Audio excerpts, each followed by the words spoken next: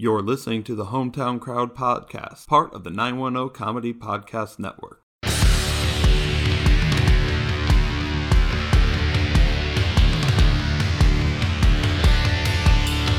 On this week's jam-packed episode of Hometown Crowd, we recap the College Football Championship and the NFL's divisional round. We also preview the upcoming AFC and NFC championships, close the NFL coaching search, and discuss a surprising retirement. Locally, we check in with the latest news from the Fayetteville Marksmen and discuss an exciting upcoming baseball tournament. Finally, we discuss the newly released XFL rules and start to make our picks for our favorite teams. Get on your feet, you're cheering with the Hometown Crowd. Hello and welcome to episode 19 of Hometown Crowd, your source for sports news across the country and in our backyard of Fayetteville, North Carolina. I'm one of your hosts, Tim Dipple. Hey everybody, this is Mac. And I am Heather. Oh, suck that tiger dick, bitch! Hi, Smith. Do I even need to ask how you guys are doing tonight? Well, we know Heather's doing well. Why? I don't understand why. Yeah. Go Tigers. Okay, yeah. Go Tigers. Did you guys see that they actually played the student section singing that line on ESPN? Heck yes, I did. I also saw the cameraman probably had somebody in his ear to tell him to cut away, and he immediately saw him swing away. Or did you not see the guy get run over as they were coming onto the field? The best tweet I saw about the game was that LSU recorded the first tackle. And it was the cameraman. Yeah. Pretty much. Well, see, the horrible thing about this, the great college football season, and it was fucking outstanding, is that OBJ might have fucked a couple kids that will be on LSU's team next year when he's handing out cash on the field afterwards. Yeah. Because initially, like, the assistant athletic director was like, no, it was fake money. It was fake money, yeah. And I saw a thing on ESPN, they were like, no, that's real money. Yeah, Burrow and Jefferson both came out and they're like, nah, man, that shit was real. Oh, but before we get started, be sure to follow us on all social media at Hometown Crowd on Facebook, Twitter, and Instagram. You can email us at hometowncrowdpod@gmail.com, and be sure to subscribe to our podcast anywhere you find podcasts. If you're an Apple subscriber, we would love a 5-star review. And speaking of reviews, we finally have a new one. Yeah! Minda Deer writes, fun, local, sports, 5 stars. I'm not a sports ball person at all, but this crew does make it fun. I actually want to listen, and via their social media pages, I'm learning what all the sportsy jargon means. Yay! You know what, Bless Minda, her. Thank you. All right, number 2 fan. That's what Minda's now officially. She's number 2 fan. Number 2 fan. Mm-hmm. Number 2. And number 1 learned fan. Yeah. Yeah. You know, she's our most educated fan by the show, learned, not overall. Learned, sir. I'm gonna go on a little side segue here. I don't know if you guys know what the Call Her Daddy podcast is, but it's essentially 2 women with filthy mouths that talk about like sex and nothing but sex. And Heather, you have a side show? Maybe I need to find out if they need a guest host. But they got nominated for a Streamy, which is like podcast awards, right? In the same category as Oprah under self-help. Love it. So now I need to write this down. If number 2 fan is learning something from our podcast, we are essentially an educational podcast. Hey. That's right. All right, and we should be, everybody. This is edutainment. That's right. Get on to iTunes or wherever else. Leave us good reviews. Get our numbers up there, so then we could be nominated for a Streamy in the educational segment, in the educational category. Now I kind of want to have a side YouTube channel related to this, where Mac just kind of talks through the rules of sports in short videos. Yeah. Oh God. That's an awful idea. That's not gonna. And they could be fully go animated. Off the rails. That's gonna go off the rails like super quick. Fully animated, so nobody's got to see that ugly face. Hey, that's why I grow the beard, so it covers up half the ugly face. But Jesus. All right, Tim. But let's get started. Nothing major happened this week, right, guys? How dare you? Some cheating in baseball. Some big cheating. Yeah. That's the only thing. Yeah. But no. The national championship of college football happened this week, and Clemson and LSU faced off in New Orleans to finish off the college football season. A big congratulations to LSU Tigers, who won 42-25. And I think, and I'm going to say it, I said I would, we can officially call him LSU legend Joe Burrow. Yeah. I mean, the thing is, you could probably even go past that because he might be responsible for the single best offensive season in college football history. Right. I mean, completed more than 70% of his passes, dropped 60 TDs, threw for 5,400 yards. Something ridiculous. Yeah, I mean, he threw for. I mean, he had an amazing year. Oh, yeah, and like there have been some great offensive seasons, like Barry Sanders' '88 season. You know, the Earl Campbell seasons at Texas, the Ricky Williams. I mean, 463 yards. No, on the season. On the season. Oh, on the season. Okay, sorry, my bad. I thought you meant just for that game. Sorry. Yeah, no, we're talking about his season. Well, even then, in the national championship game, he was responsible for over 500 yards of offense when you take into account his rushing yards. So, I mean, it's just okay. You know. For the season, it is 5,671 yards. Good Lord. See, right there. Yeah. And can you imagine if he played every snap of every game? He probably had over 6,000 yards passing. He has a he has a completion percent of 76.3. That's absolutely crazy. Let's also acknowledge who he was doing that against. Oh yeah. You know, because you've got Texas on that schedule, you've got Alabama, you've got Auburn, you've got Florida, you've got the Georgia conference championship, you've got Oklahoma. That's half those yards right there. And then you've got Clemson. That's not an easy schedule to do. No. And you know, it makes you think, especially as Ohio State fans, what could have been. One, if he would have stayed healthy as a freshman and sophomore. And two, if Urban Meyer wasn't so dead set on keeping JT Barrett out there. Right. Speaking of, do you know how many yards Joe Burrow had in 2017? Not many. 61. Yeah. That last for year. Ohio State. Mm-hmm. Yeah.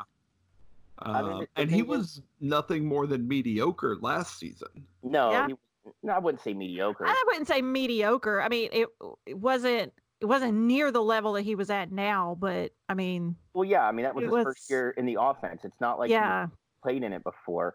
Yeah, but it wasn't like we had another fucking Jordan Jefferson. Yeah, you know. So I mean, I commend Joe Burrow because even though he sat for 2.5, 3 years, he still has a college career that, you know, there are kids coming out of high school or maybe even, you know, young men on collegiate rosters right now that would kill. They would kill for that.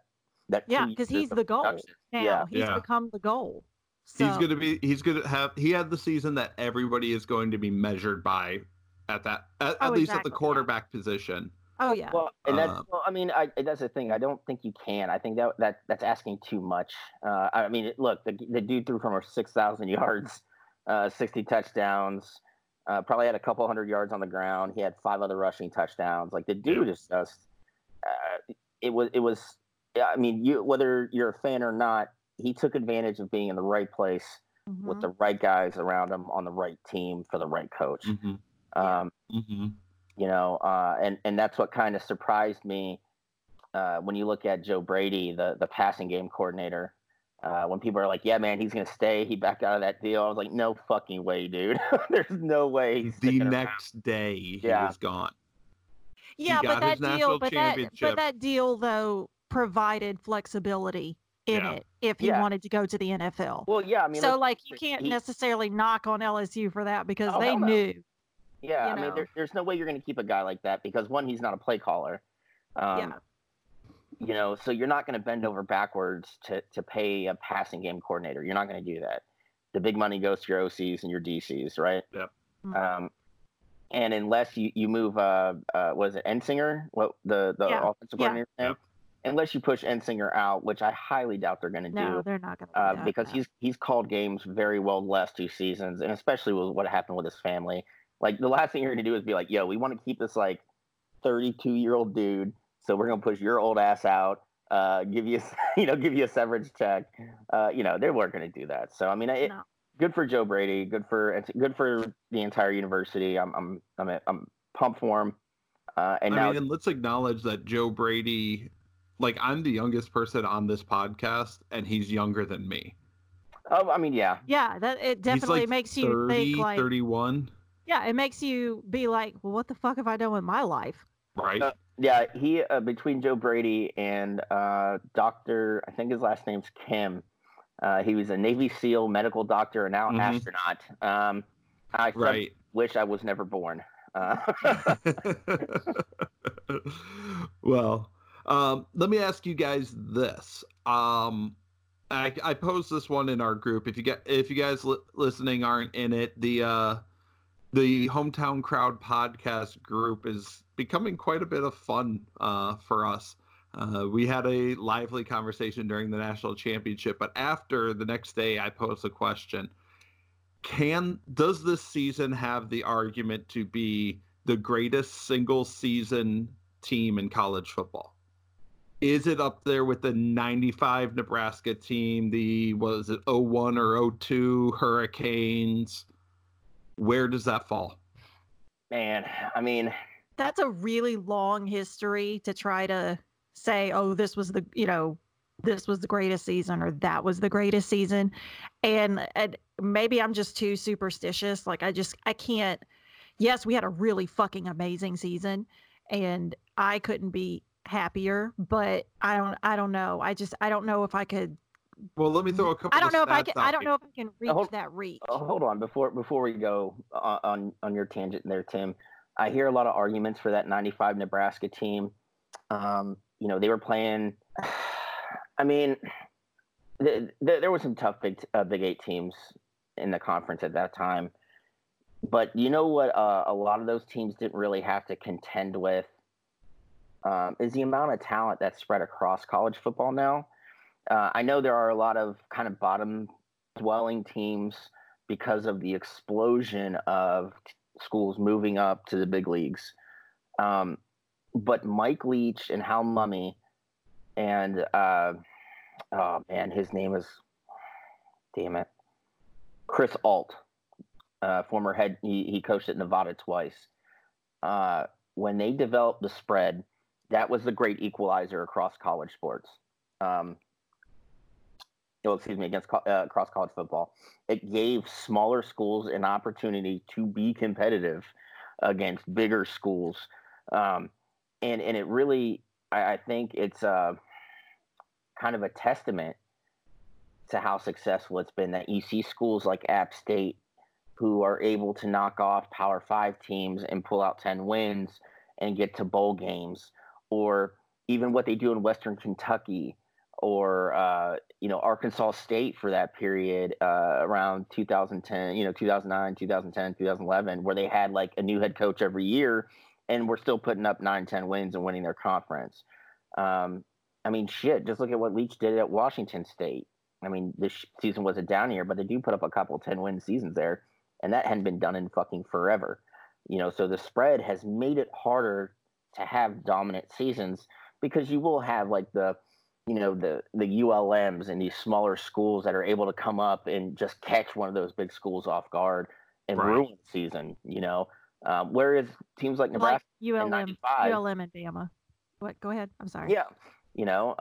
But teams like Nebraska in 95 and Miami, who when you boil it down to, I mean, the Big East as a football conference sucked, that's why it disappeared and went away. So your argument is this is definitely in the conversation, if not the most dominant. You can put it in a conversation with like those Army teams in the 40s that just lined up for murderers row for their seasons and consistently won. Yeah. I mean, you can argue about that Texas team that beat USC in the Rose Bowl. What was that, 04, 05? Yeah, around there. I think it was 04 because I want to say Vince Young came out in the 2005 draft.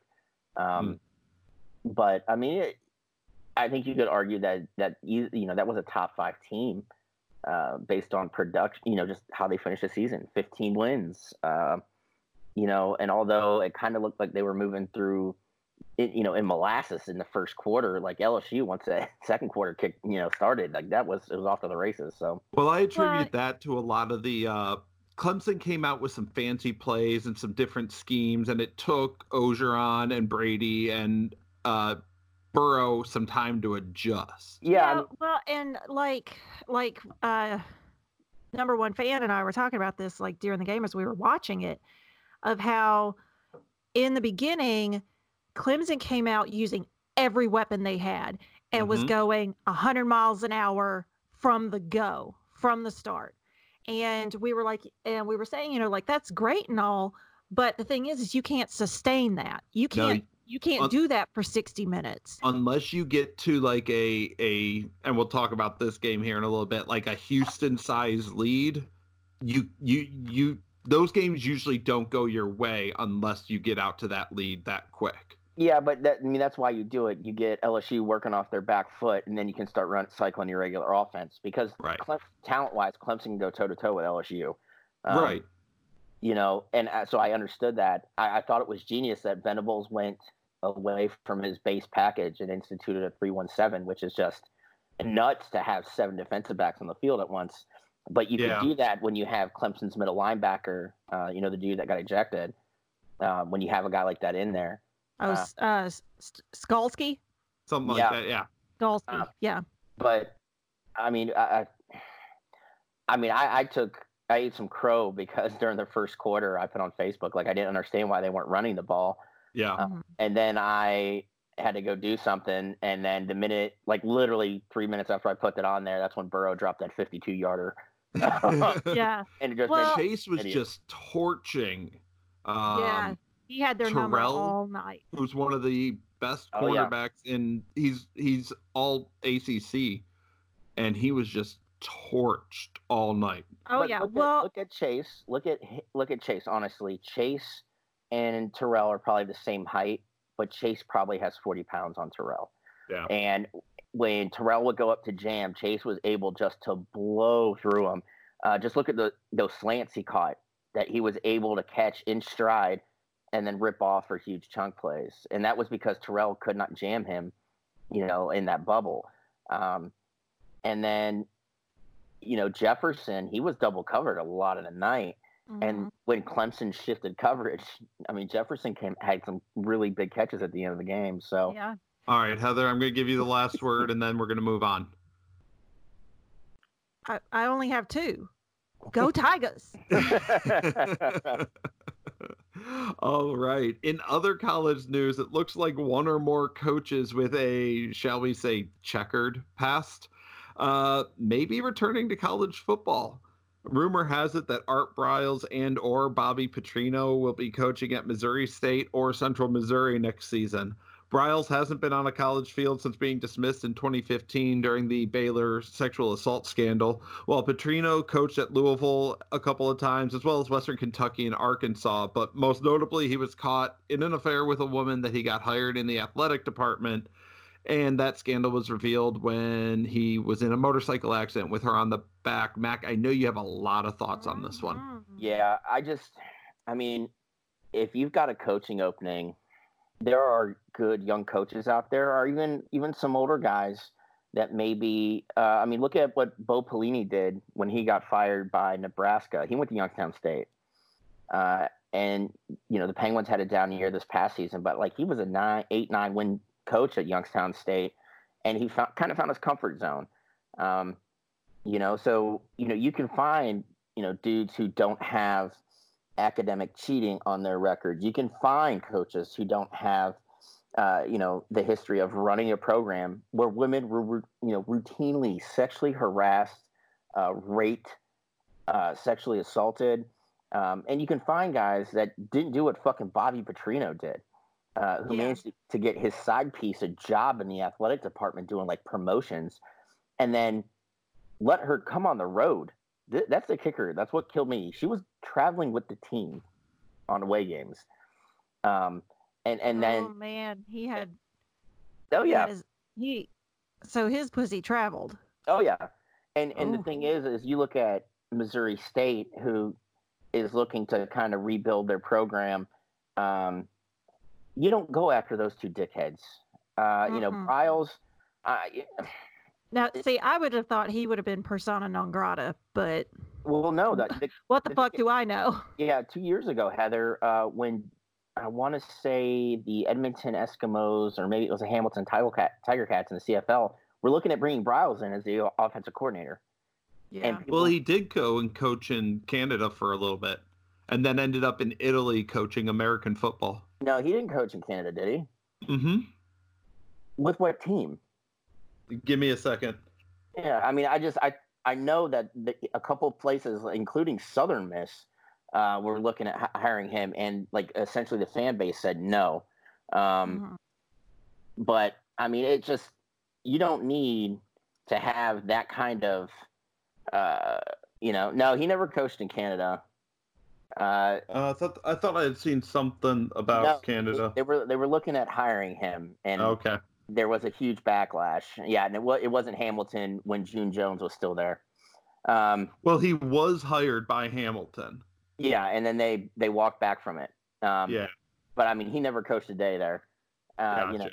But like Briles is not a guy that if you're trying to, regain alumni and student confidence in your football program, that's not the dude you hire. No. I mean, if I had my druthers, I would fucking yeet them both into the sun and just, watch them as they go through orbit. I think it's a horrible fucking idea. I think it looks bad on the school. And let's face it, Petrino, that second time at Louisville, those last 2 seasons were awful, and he mailed in that last season, and just he took a whole year away from those student athletes because he was struggling. Bobby Petrino has shown he can't deal with struggles. I mean, look what he did with the Falcons, quitting in week after 13 games just to take the Arkansas job. He's a piece of shit. Yeah. Well, speaking of Louisville, Lamar Jackson got eliminated this weekend in the divisional round of the NFL. Yeah. Which was pretty much a surprise. I don't know what has been put in the water in Tennessee, but it's called Derrick Henry. Right. That is what. Just a week after toppling New England, the Tennessee Titans took down number 1 seed Baltimore 28-12. Once again, Derrick Henry made the huge difference, rushing for 195 yards. He didn't rush for a touchdown, but he did throw one for 3 yards. To Corey Davis in the third. Tennessee's now knocked off 2 of the strongest AFC contenders, but Tannehill has only combined in those 2 games for 160 yards. Oh, yeah. Jesus Christ. Yeah, he's averaging 80 yards a game in the playoffs. Yeah, and what kills me is Tennessee has 2 really good wide receivers in Corey Davis and A.J. Brown. And, the whole kind of tenor of the season changed when Vrabel said, fuck it. Hey, Mariota, grab a seat. Tannehill, come on, we're going to put you in. And Tannehill, he played in a way that kind of Ryan Fitzpatrick does for 2 or 3 games, like lights out, except that he kept it going the rest of the season. But with Tannehill, you know what you're going to get. This is a guy who, hasn't done anything in 8 years as a starting quarterback. And, I've had Tennessee fans tell me, well, look at the teams he played on in Miami. Yeah, I get it. I understand. But you can still see flashes even when there's a bad team. If the quarterback is good, he's still going to show flashes of something. And the thing is like you said, Tannehill's completed, I think, only half his passes as well for 160 yards over 2 games. And yes, you literally have the Incredible Hulk running the football for you right now. That dude is just a monster. Yeah, 6'4", 250, runs a 4.5 40. It's just not fair. But like eventually, Tannehill's going to have to complete passes, and I give a lot of credit to Tennessee's offensive line, who just go out there and they know they're good at one thing, and they get it done. They open up holes for Henry. Henry's not just like bludgeoning his head against the wall. the way kind of Eddie George did for a lot of years in Tennessee. But, it just... Tannehill is 15 of 29 for the record. So just over 50%. Oh, okay. well. For 160 yards. I mean, at this point, that's a positive. Look, at least it's positive, okay? I mean, at this point, I don't understand why Vrabel, because, Tannehill played wide receiver in college. Sorry, 3 touchdowns. Just run the option. Fuck it. If everybody knows you're going to run, at least make Tannehill do something other than just hand the ball off, And we'll talk about it here in a minute, but this next game for them might still be suited to feeding Henry. Oh, yeah. It definitely is. we'll talk about that. Elsewhere in the NFL, the Chiefs topped the Texans 51-31. At one point, Houston led this game 24-0 early in the second. They jumped out to a huge lead. Patrick Mahomes, though, threw 4 touchdowns in the second quarter alone, and the Chiefs went up 28-24 at halftime. Yeah, I was going to say, wasn't that game kind of very similar to the LSU Clemson game where just where the Chiefs offense was just kind of sputtering in the beginning, like they couldn't quite... Well, they had a blocked punt return for a touchdown. Yeah. Deshaun Watson, I think, threw for 1 or 2 more. Yeah, it was 24-0 with like 10 minutes left in the first half. I want to say that it was like there was a few like similarities that it took them a little bit for their offense to really start like clicking. Yeah, and then it really fucking clicked. Yeah. I mean, let's when you looked at the game, when I think it was in the third quarter, Kansas City was putting the ball in to go ahead. JJ they went ahead in the second. Okay. At halftime is 28-24. Okay, so it must have been right before half. But JJ Watt you could tell he was smoked. Like he was hands on hips, he was sucking air, and I kind of watched that and I'm like, well, that's it. They won't be able to get enough pressure on Mahomes to make him make mistakes, and they couldn't. And Mahomes just put on a clinic. Like he really put on a clinic. And showed that, he's probably the most exciting player in the NFL right now. Yeah. And if Kansas City could just figure out how to play defense, holy shit, man, you guys, that team would be unstoppable. But I mean, that's the Achilles heel of Kansas City. It seems to be the last, 3 or 4 years, is they can't stop anybody from moving the ball. Yeah. And I think Heather's the only one who picked that game correctly. Yeah, I did. Yeah. I guarantee you, Roger Goodell in the middle of the second quarter was in New York in his in his office, like pounding scotch, just like, fuck, man, there cannot be an NFC South AFC Championship game. We can't do this. Like, nobody's gonna watch this game, right? Because we predicted that they were going to be the worst division in the NFL. It still fucking is one of them. I mean, it's easily the AFC South and the NFC East, I would say. Yeah, but they've got one team in the AFC Championship. Yeah, but you know what? The Giants at one point won a Super Bowl after going 9-7 in the regular season. Speaking of, did you hear that Garrett is in talks with the Giants to be the OC? To be. Is it OC? It's OC. Oh, God. Yeah. Oh man. I mean, that's another team he played for, so I get it. I feel like at this point he's just becoming like just this gnat that doesn't really ever go away. He just kind of keeps popping up. And well, I mean, Yahoo Sports just posted that Joe Burrow said that he was playing with torn cartilage in his ribs. Yeah, dude. Yeah, did you because of that hit that he took? The hit that looked like it snapped his arm right before halftime. Yeah, it wasn't Skalski. It was somebody else that got him. But like when he was like, "Don't touch me," when you saw him on the sidelines, he was like, "Don't touch me, don't touch me." But it turns out he was playing with torn cartilage. Wow. That was just posted. So, yeah, that's my boy. I think we could all say we're Joe Burrow fans, and I pray for him. I'm not a man of God, but I'm half tempted to go back to Mass and light a candle for him as he gets drafted by the Cincinnati Bengals, and he starts questioning his life choices at that point. Well, he won't have far to travel home. Well, Yeah. also, well, since we're kind of skipping back and forth, Delpit did declare for the draft, as I figured he would. Yeah, I'm not surprised. So, Yeah. but go ahead, continue. In the NFC, the 49ers topped the Vikings 27-10. Not a huge surprise there. And the Packers held off a Russell Wilson comeback to win 28-23. Yeah, I was surprised that the Vikings, I mean, they didn't look competitive at all in that game. And I was kind of surprised by that because, they got Dalvin Cook, who is one of the top running backs in the NFL. They got two of the best receivers in the NFL. And they have Kirk Cousins. Yeah, but I mean, Kirk Cousins is actually produced this season. So, I was surprised that it wasn't more competitive because San Francisco just looked like they were in control from the very beginning of the game until the very end. And as far as that Green Bay game goes, man, Seattle played their game, got up, went down, and then tried to make it happen in the very last few minutes.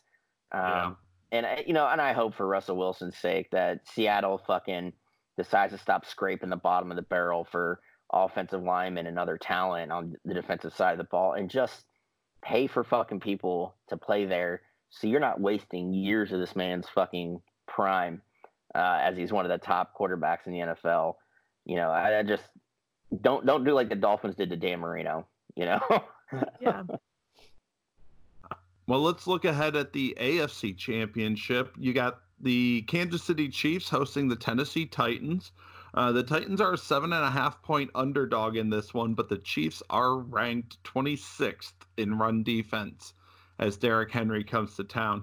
Mac, let's start with you here. Do the Titans have it in them to repeat a third consecutive upset? I think you'd be stupid to say no. I think Vrabel's kind of caught lightning in a bottle right now. But I mean, Henry has carried the ball quite a bit. And, when you get down to it, Tennessee's got to play. I mean, it's not flawless because let's face it, again, Tannehill's only completing 53% of his fucking passes and something like, thrown for 160 yards in 2 games. Yeah, I still can't fucking wrap my head around that. Oh God. But I mean, just after last week, okay, you really can't ever count Kansas City out of it because Pat Mahomes just seems like he's a dude who isn't going to let his team lose right now, Right. But I mean, if Tennessee plays that same kind of ball control, grind him out, offense, their defense is good enough to at least slow Mahomes down. I think Tennessee's defense has shown that. But I'm gonna fuck me. I'm gonna go with Kansas City on this one. I just don't. There's so many weapons offensively for Kansas City that even if they get down, like they showed last week, they can come back and then keep that ball rolling and keep dropping points on you. So, I'm gonna say Kansas City. Heather? Well, I think the way for the Titans to win is that they're going to have to find a way to disrupt Mahomes. But that's not. It's not necessarily going to be all that easy because the Titans aren't a big blitzing team, especially not during the regular season because they finished with the NFL's 5th lowest blitz rate. Yeah. But blitzing isn't usually a good answer for Mahomes, because just in 2019, he's got the NFL's 3rd best QBR when opponents rushed 5 or more players. So, I mean, maybe the best answer for them would be to mix and match in a way that keeps the Chiefs off balance and puts Mahomes in different downs and distances. I mean, I don't see why Vrabel doesn't just call Brent Venables up like right now, like, yo, 317, how do we do it? Well, yeah, but if they do that, then he's going to say, call your play at the last possible fucking second. Yeah. Because that's what he does. I mean, the kicker on that is like, it's not like you have to worry about running the ball much from Kansas City. The running backs are okay. I mean, they got Shady McCoy, who's like a ghost of his former self. And those other guys that they have are they're essentially extra wideouts out of the backfield. So, I mean, and the thing is too, like on the other side, like while he does get credit, for kind of turning around the Titans this season, he's still really vulnerable to strong pass rushes. And so he took 31 sacks and 89 dropbacks. So for the Chiefs is what they've got to do is that if they can take away Tannehill's big plays, then Derrick Henry won't be able to carry the offense. Yeah, I mean, if Kansas City goes up, it's going to be hard for them to run that ball control, running heavy offense because they're going to have to get points on the board. Yeah. And at that point, Kansas City can just drop, 5 people back and take away those passing lanes. Well, what could be an X factor for the Chiefs is getting Kelce back. Yeah, I mean, I love Travis Kelce. Like he's a good weapon. 3 touchdowns in that second quarter last week. Yeah, like he was. Yeah, Kelce, but he's got a hamstring injury. That's the thing, and so like. Listen, I've got a hamstring injury. You can get through it. You just muscle through it, I was gonna say you got a hamstring injury just getting out of bed this morning, so don't even. It's worth noting. It's worth noting that the Titans did beat the Chiefs this season, 35-32. That was, however, Mahomes' first game back from injury. Yeah, exactly. And he looks every bit as mobile as he did last year. How unfair is it that you got this dude that could throw like 90-yard darts, and then when you take away his passing lanes, old boy can just bust it off, for 15, 20 yards. Yeah, he didn't run for any yards that game. Yeah. So to but circle he threw back, for 446. well, to go back to me, because this is about me right now.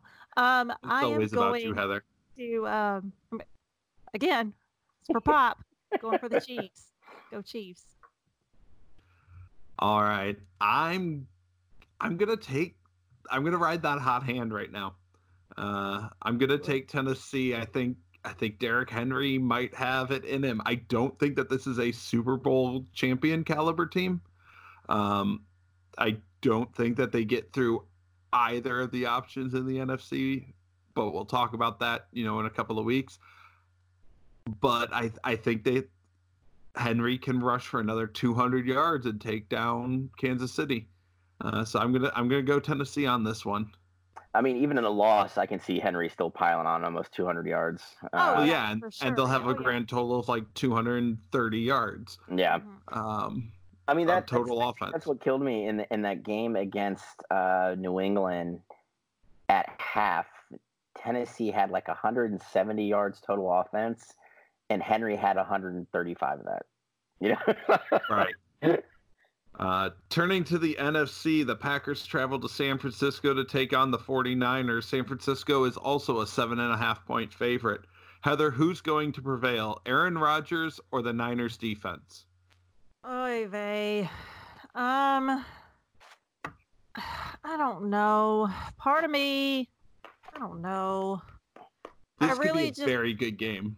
I kind of see it being a super, super good game. And that's why I'm kind of on the fence about it, because I think it really could honestly go either way, especially if the Niners use Sherman to blanket Devontae Adams.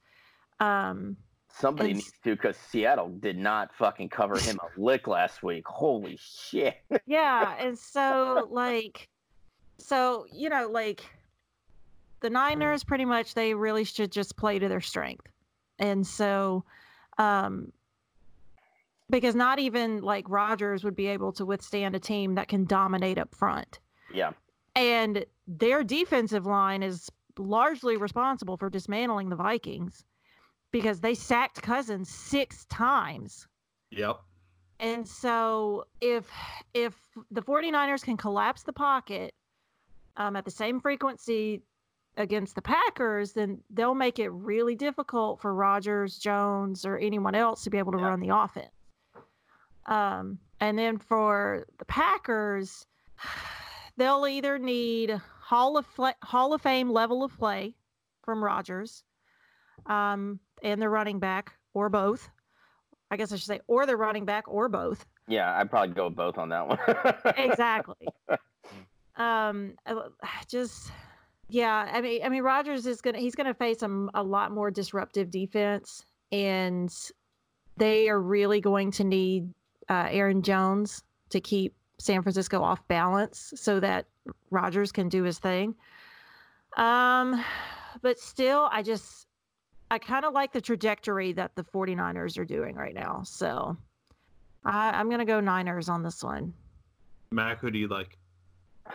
I mean, if memory serves, Brian Bulaga still might not play next week or this coming weekend. And he's Green Bay's best offensive lineman. You've got a terrific front four, rush. Quan Alexander for the Niners is back. And he could blanket Jimmy Graham. And he's very good against the run. I just see it could go either way, right? Yeah, now you see why I really kind of like flip flopped on it because. I mean, it's Aaron Rodgers. Like that guy can pull wins out of nowhere. If Green Bay keeps it close, he's got a shot to win. But on the flip side of that is Garoppolo looks comfortable. And with that defense that San Francisco has, I think it's going to be tough for Green Bay to kind of have the ability to both run and pass. So I'm going to say San Fran. The game is good when you get two traditional powerhouses like San Francisco and Green Bay, to represent the NFC. These teams last met, 98 in the NFC Championship? Something like that? Yeah, something like that. But I mean, they're both good teams, and it's nice to see Green Bay finally kind of, working on surrounding Rodgers with people who don't, that weren't undrafted free agents, and they got him on the cheap. You're only going to have him for a couple more years. Why not put yourself in the best position to win?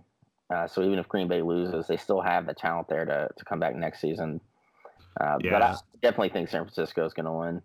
Yeah, I'm not going to disagree with you guys on this one. The Niners were my pick to make the Super Bowl. I was predicting a rematch of the Blackout Bowl, but Derrick Henry took care of the Ravens. But I still have faith that San Francisco is going to make it, and this is probably their year to win it. I think the more entertaining Super Bowl will be the Chiefs, but I did pick the Titans in that one. So, yeah, I got the Niners. You know what I think is super fun is that the 49ers could potentially go to the Super Bowl, and Harbaugh is still doing nothing. But they only got better after he left. Yeah, well, it didn't help that he was literally getting into almost fistfights with the general manager at the time. So I mean that doesn't, and I think a lot of this can go to. I really question San Francisco's ownership of bringing in John Lynch as a general manager, because players typically do not do well moving into the front office. And he's done. I mean, outside of like a couple, the Solomon Thomas pick, I think that's still kind of being played out. And the Jasizik pick or signing the fullback where they gave him like a 4-year deal for $20 million. You don't get fullbacks $5 million anymore, if you ever did at all. But outside of those two, he's done a really good job of drafting and acquiring talent and putting the best players on the field for the Niners. So I give him a lot of credit, and hats off to you, Mr. Lynch. Well, we've got two final bits of NFL news. First, the Browns concluded their search for a head coach, which I think is the last team that needed to find a head coach. Indeed.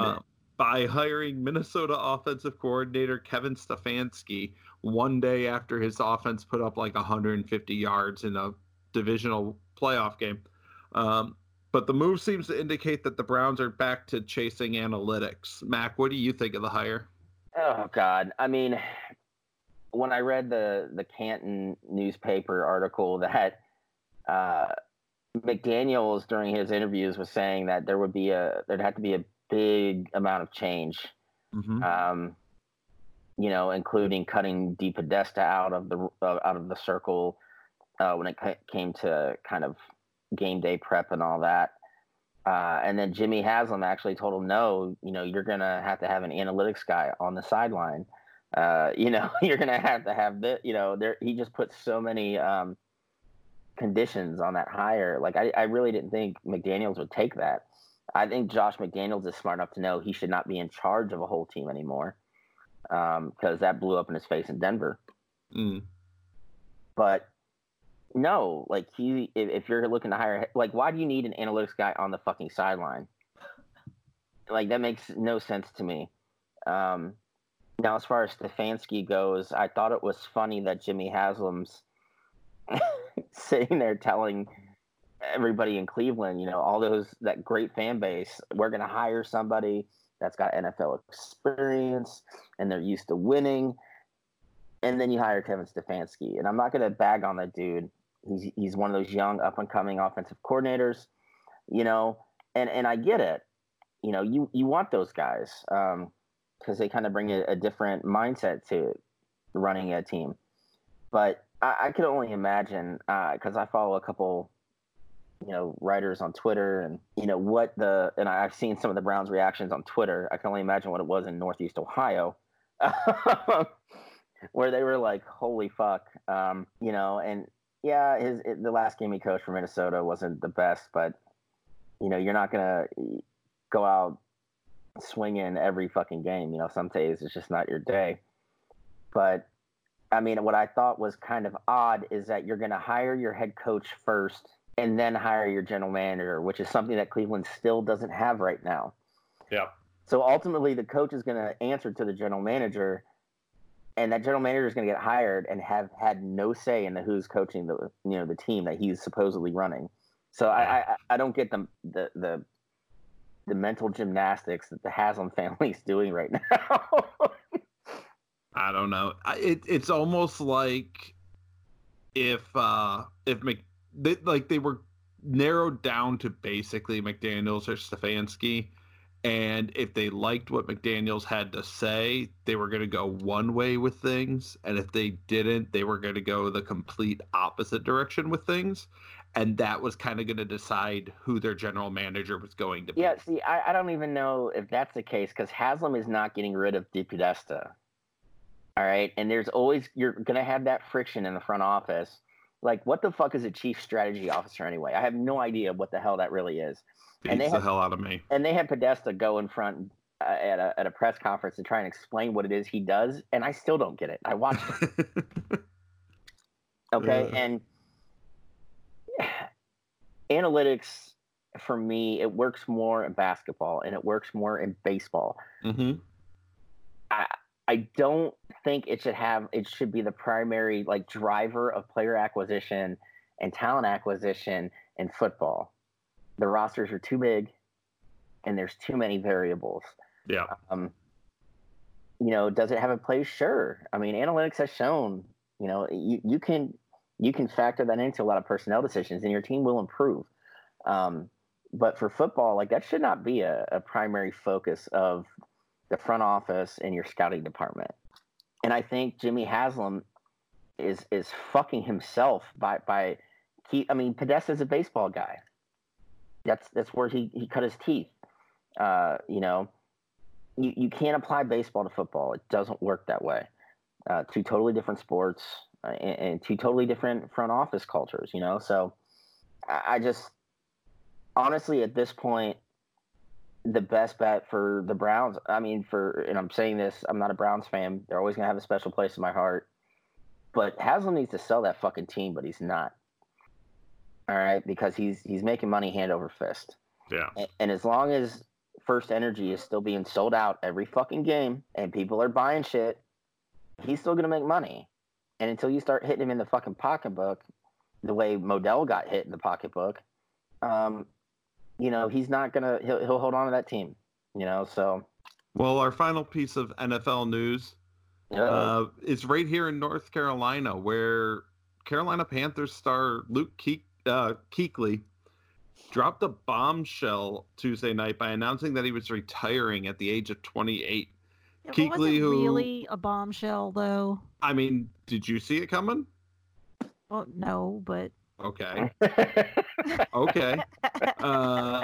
Kuechly was drafted 9th overall in 2012 and was a 7-time Pro Bowler and 2013 Defensive Player of the Year, but had dealt with concussions throughout his career. Mac, what was your reaction to that one?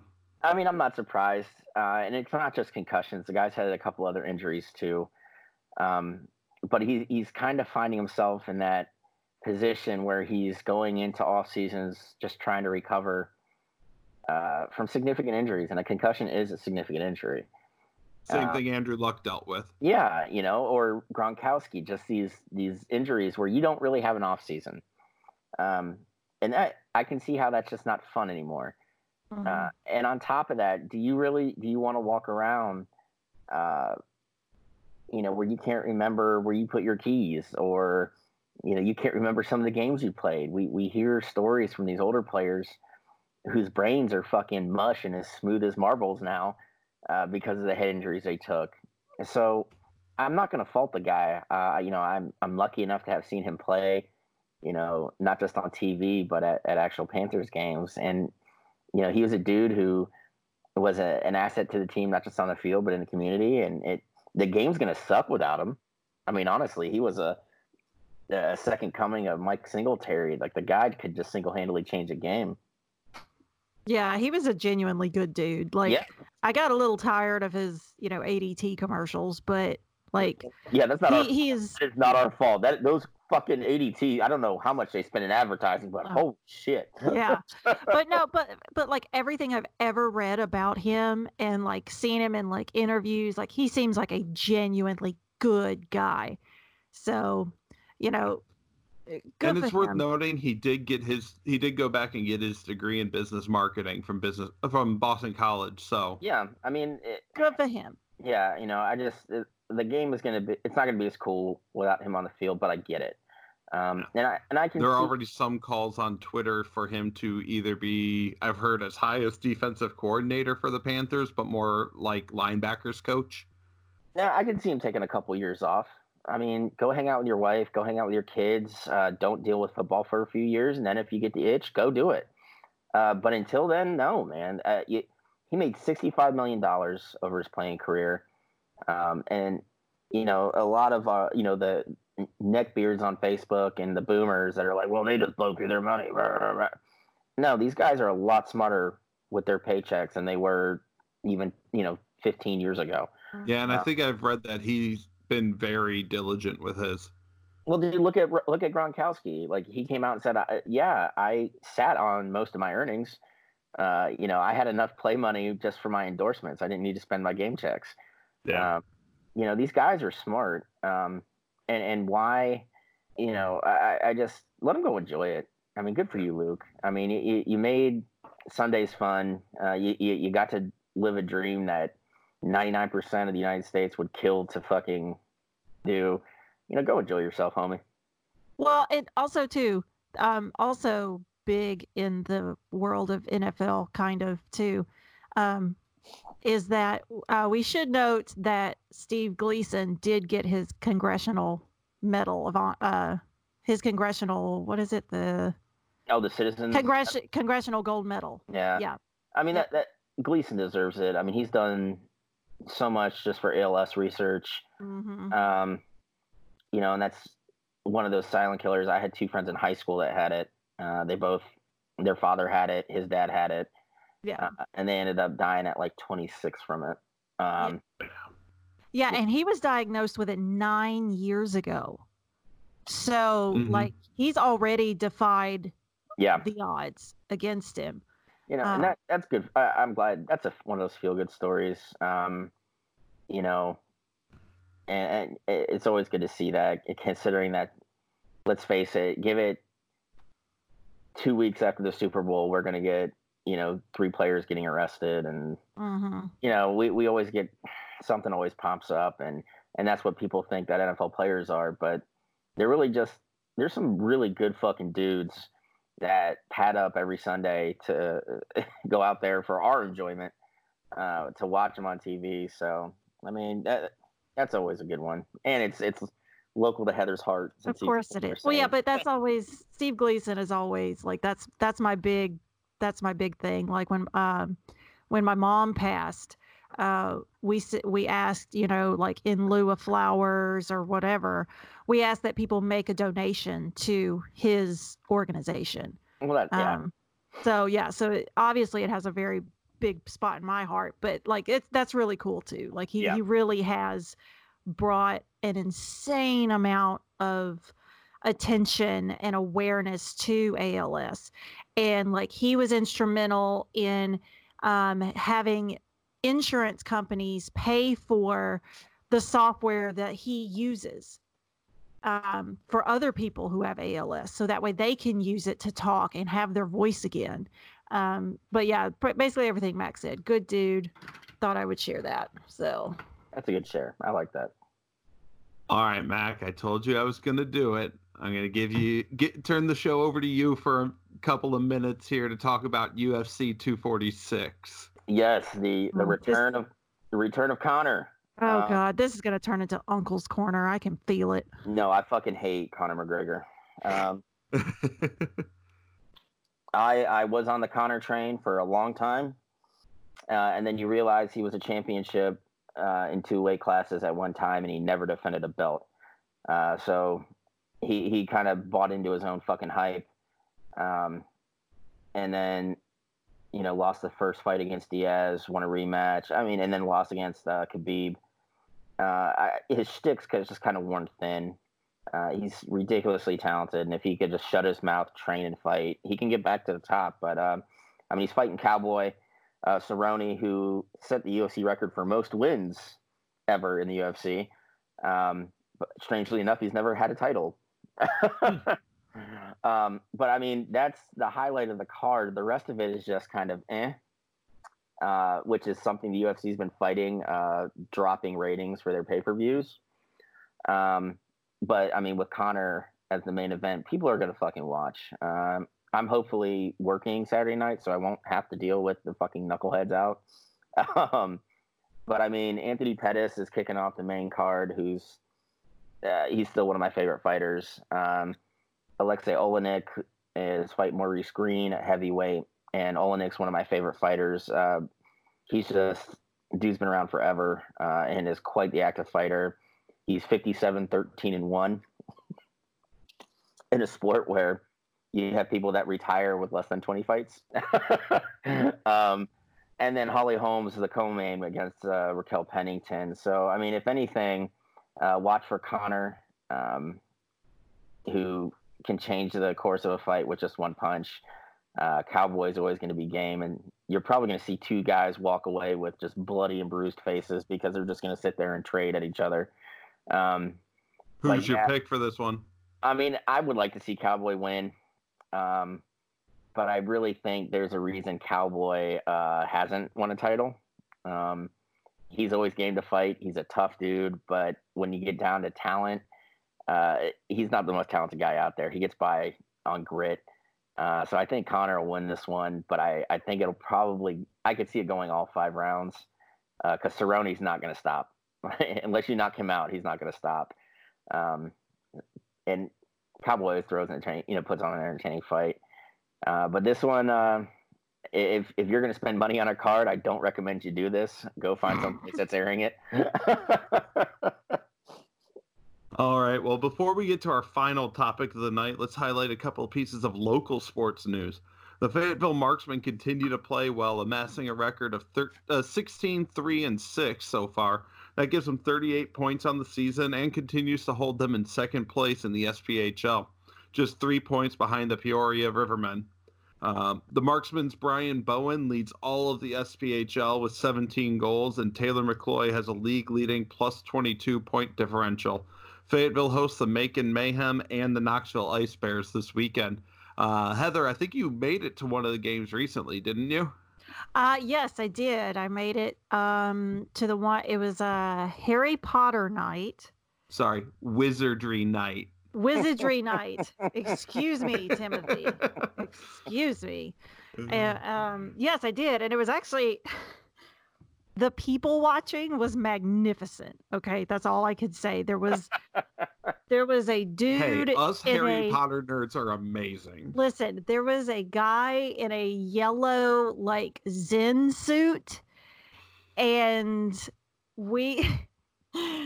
And what it was is it was for the halftime during the halftime of like these Was dudes. he the snitch He was the snitch. for ice Quidditch? Oh my God. It was the funniest shit I have ever seen in my life.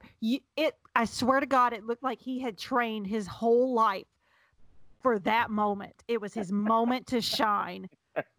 And he was just, oh my God, it was amazing. And then, like I almost watched some people die over a damn t-shirt because they were shooting like the t-shirts over the edge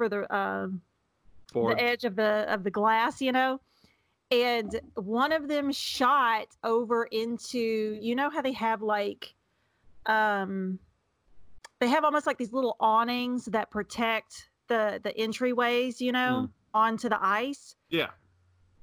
There and one like landed in the middle of it, and there were people like trying to get on it to go get the t-shirt. And I leaned over to James. I was like, somebody's gonna die tonight. Somebody's gonna die.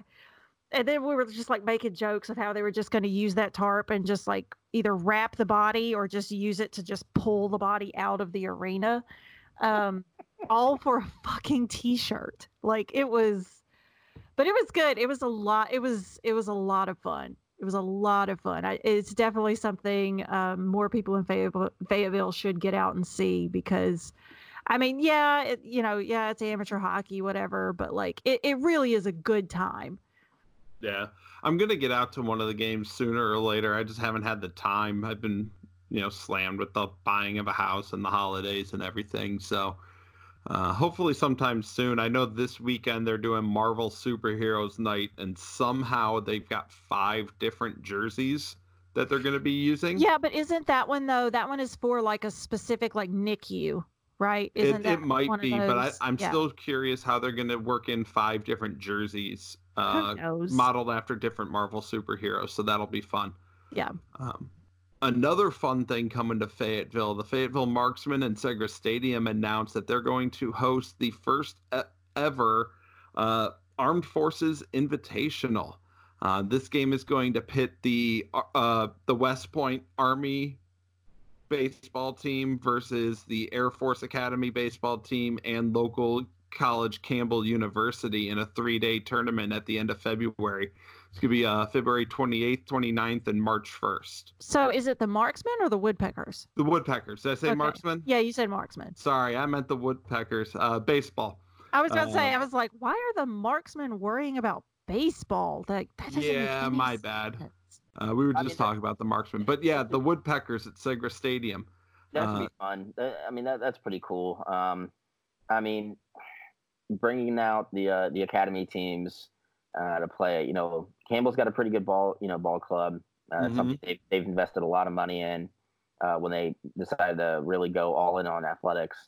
I mean, that should be cool. And with the proximity to Bragg, that'll bring some folks out. Yep. I'm thinking about reaching out to see if maybe we can get some like press passes or something. Dude, that would be cool. I mean, do you know how obnoxious we would be with press passes? Have you even thought about that? Listen, no. When you're in the press box around other journalists, you will behave. Trust me. I've covered my fair share of collegiate athletics and just trying to be professional while looking like a schlep. You do behave a little bit. I'm sorry. Have we met? Like, have you ever been out in public with me? Like, ever? Listen, all right. We are journalists, Heather. We are sports journalists. You have integrity. That's right. One of us does, anyway. Yeah, somewhere.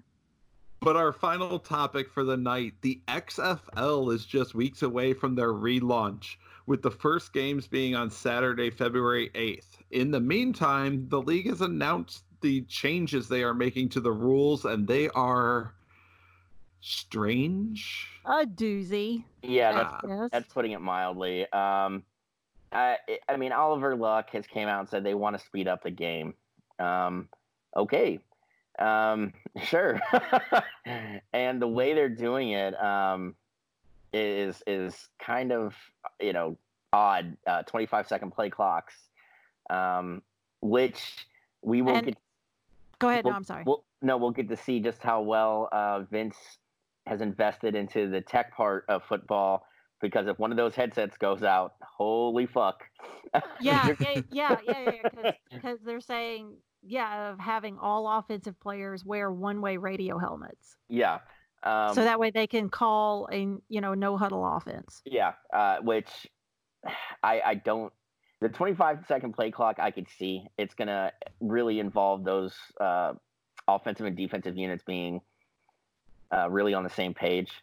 But and don't forget too the 60-second instant replay. Yeah, too.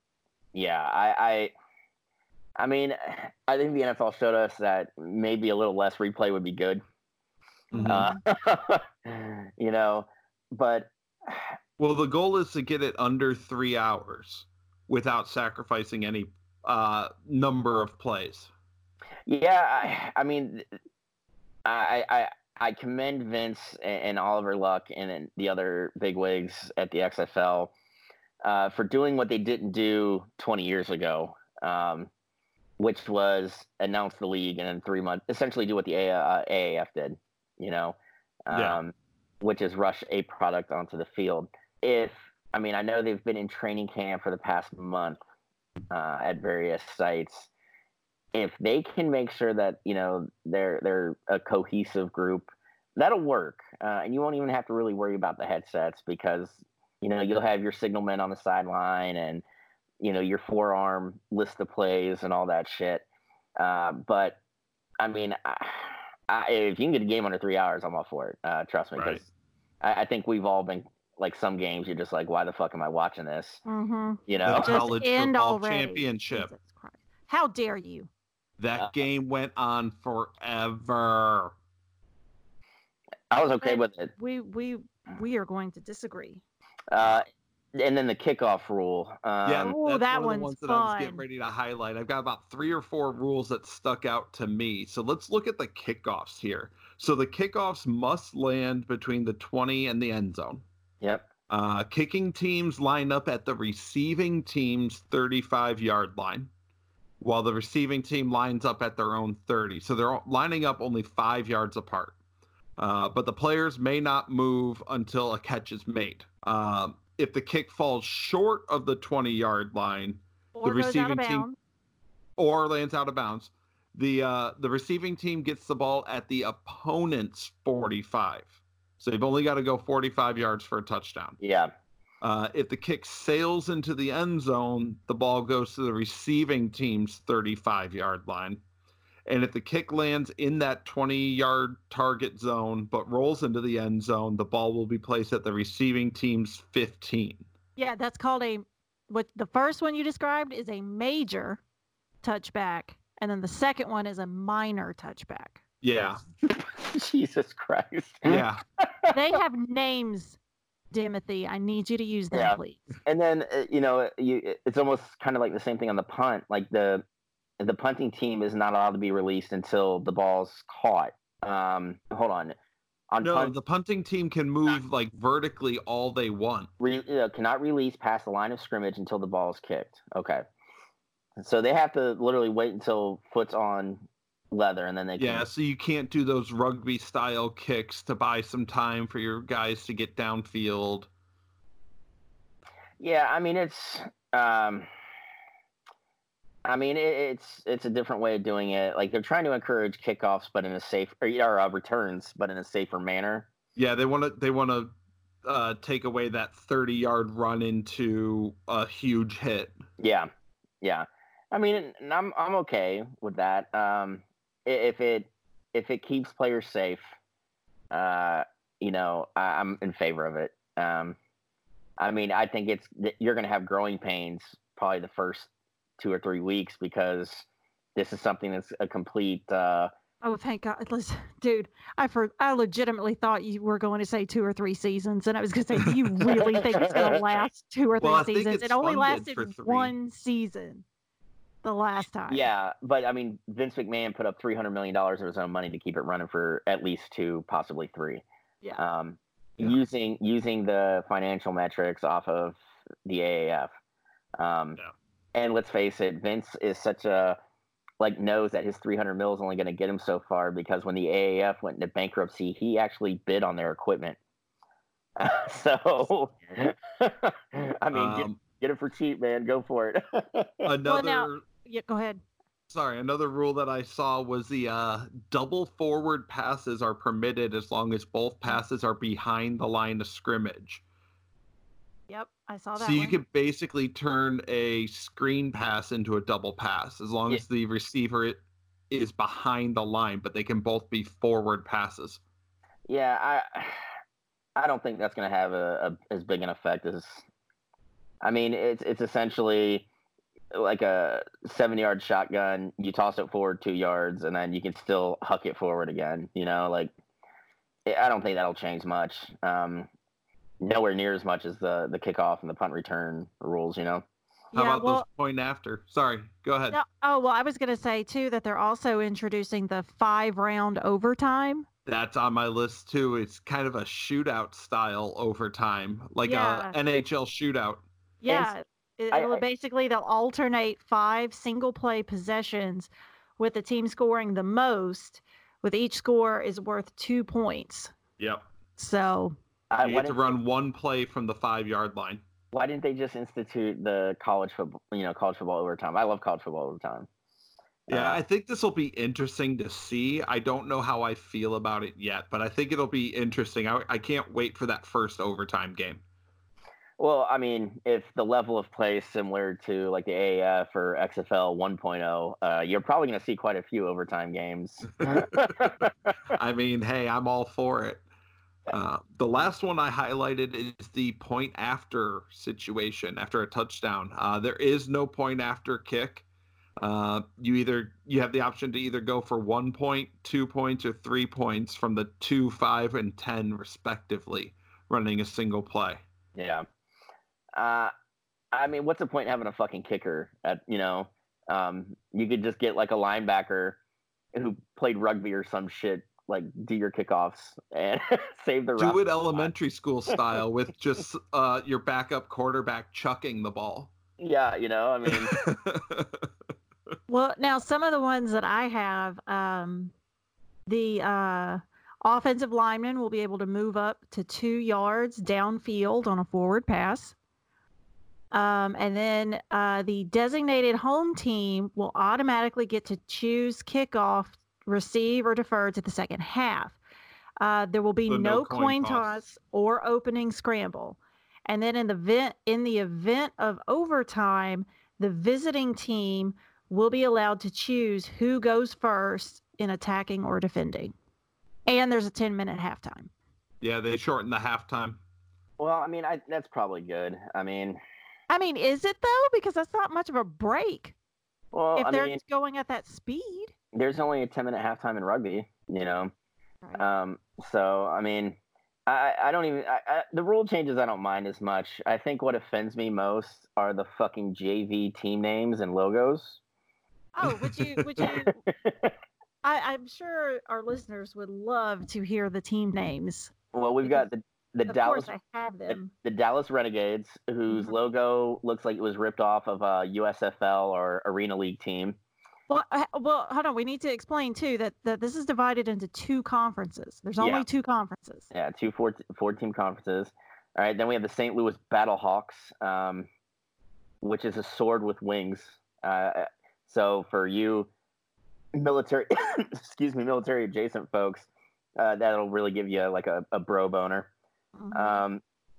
The Houston Roughnecks, which that sounds like a hockey team name. Yeah, which is an oil derrick akin to our old Houston Oilers, with an H making up 2 of the legs. Of course. the Seattle Dragons, which looks like a 5th grade drawing of a dragon. Well, they stole UAB's logo. Okay, that's essentially what they did. They stole it and then recolored it. I was gonna say, did you just draw it for them, Mac? And I'm like, here you go. And I think they missed the memo that Seattle teams have to be green and blue. Yeah. The LA Wildcats, which out of all the logos, this is the dumbest one. It's literally an interlocked L and A. We don't even get to see a cat in all this. Of course, because it's LA. Yeah. That's why, because they can't do anything without putting their initials on it. Yeah. The Tampa Bay Vipers, which is just a gigantic V that kind of looks like a snake's tail.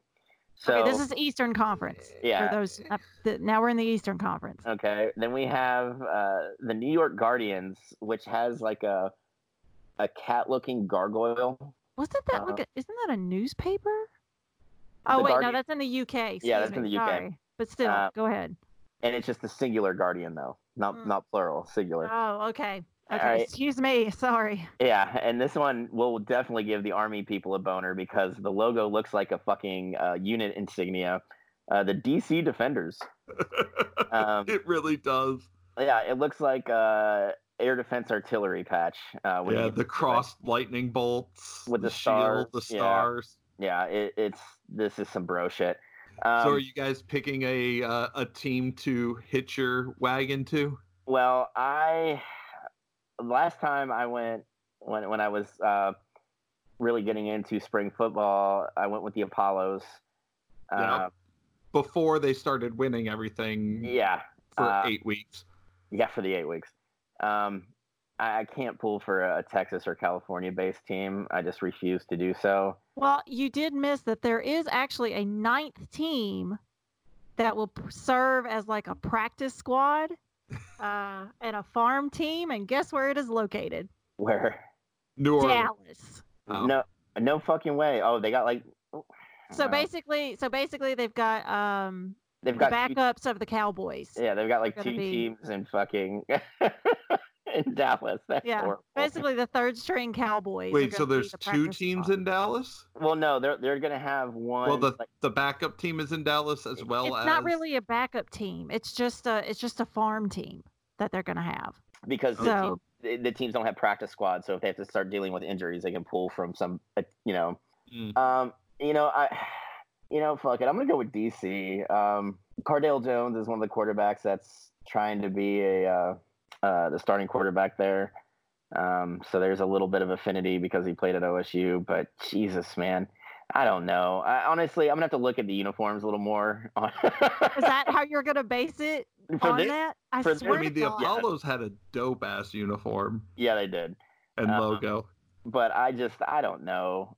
It's just so bad. All the uniforms, when they did the reveals, like Bleacher Report would put like up a slide, like, the official team release.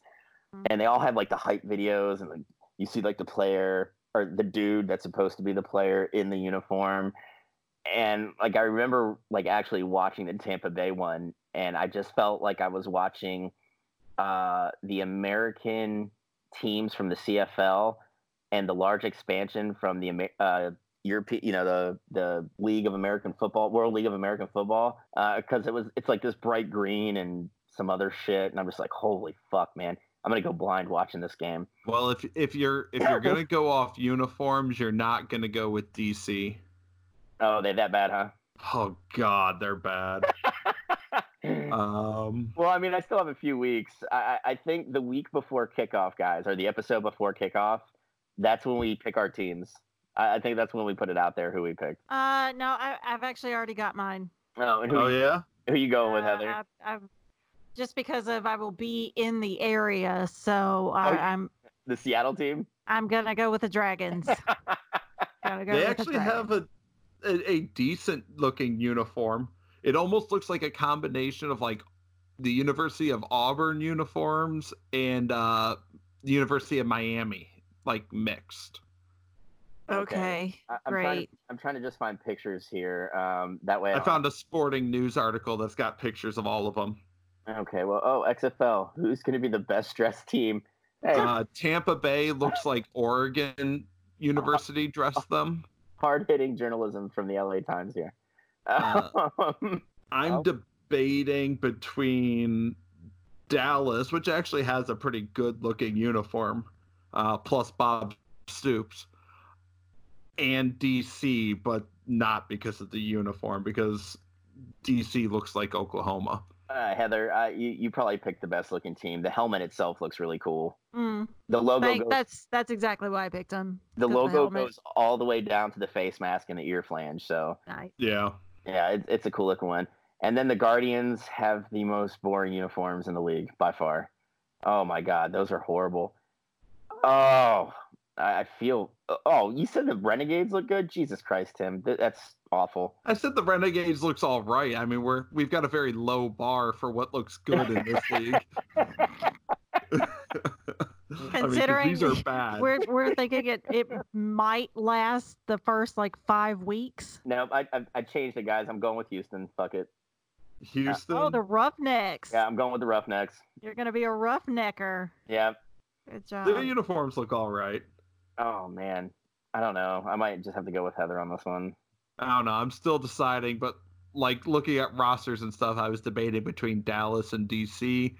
I may have to factor in some uniform decisions here. Yeah, well, I mean, we've just taken a fucking turn for the nerdy. We have to stop now. All right. Well, that will wrap it up for tonight's episode. Be sure to follow us on all social media at Hometown Crowd. Get in the conversation by joining our all-new Facebook group, facebook.com/groups/HometownCrowdPod. As always, subscribe on your favorite podcast platform and leave us a review on iTunes. We will read them on an episode, as we said earlier. For Mac and Heather, I'm Tim. Thanks for cheering with the Hometown Crowd. Bye, everyone. And remember to wear gloves whenever you enter a crime scene. Good advice.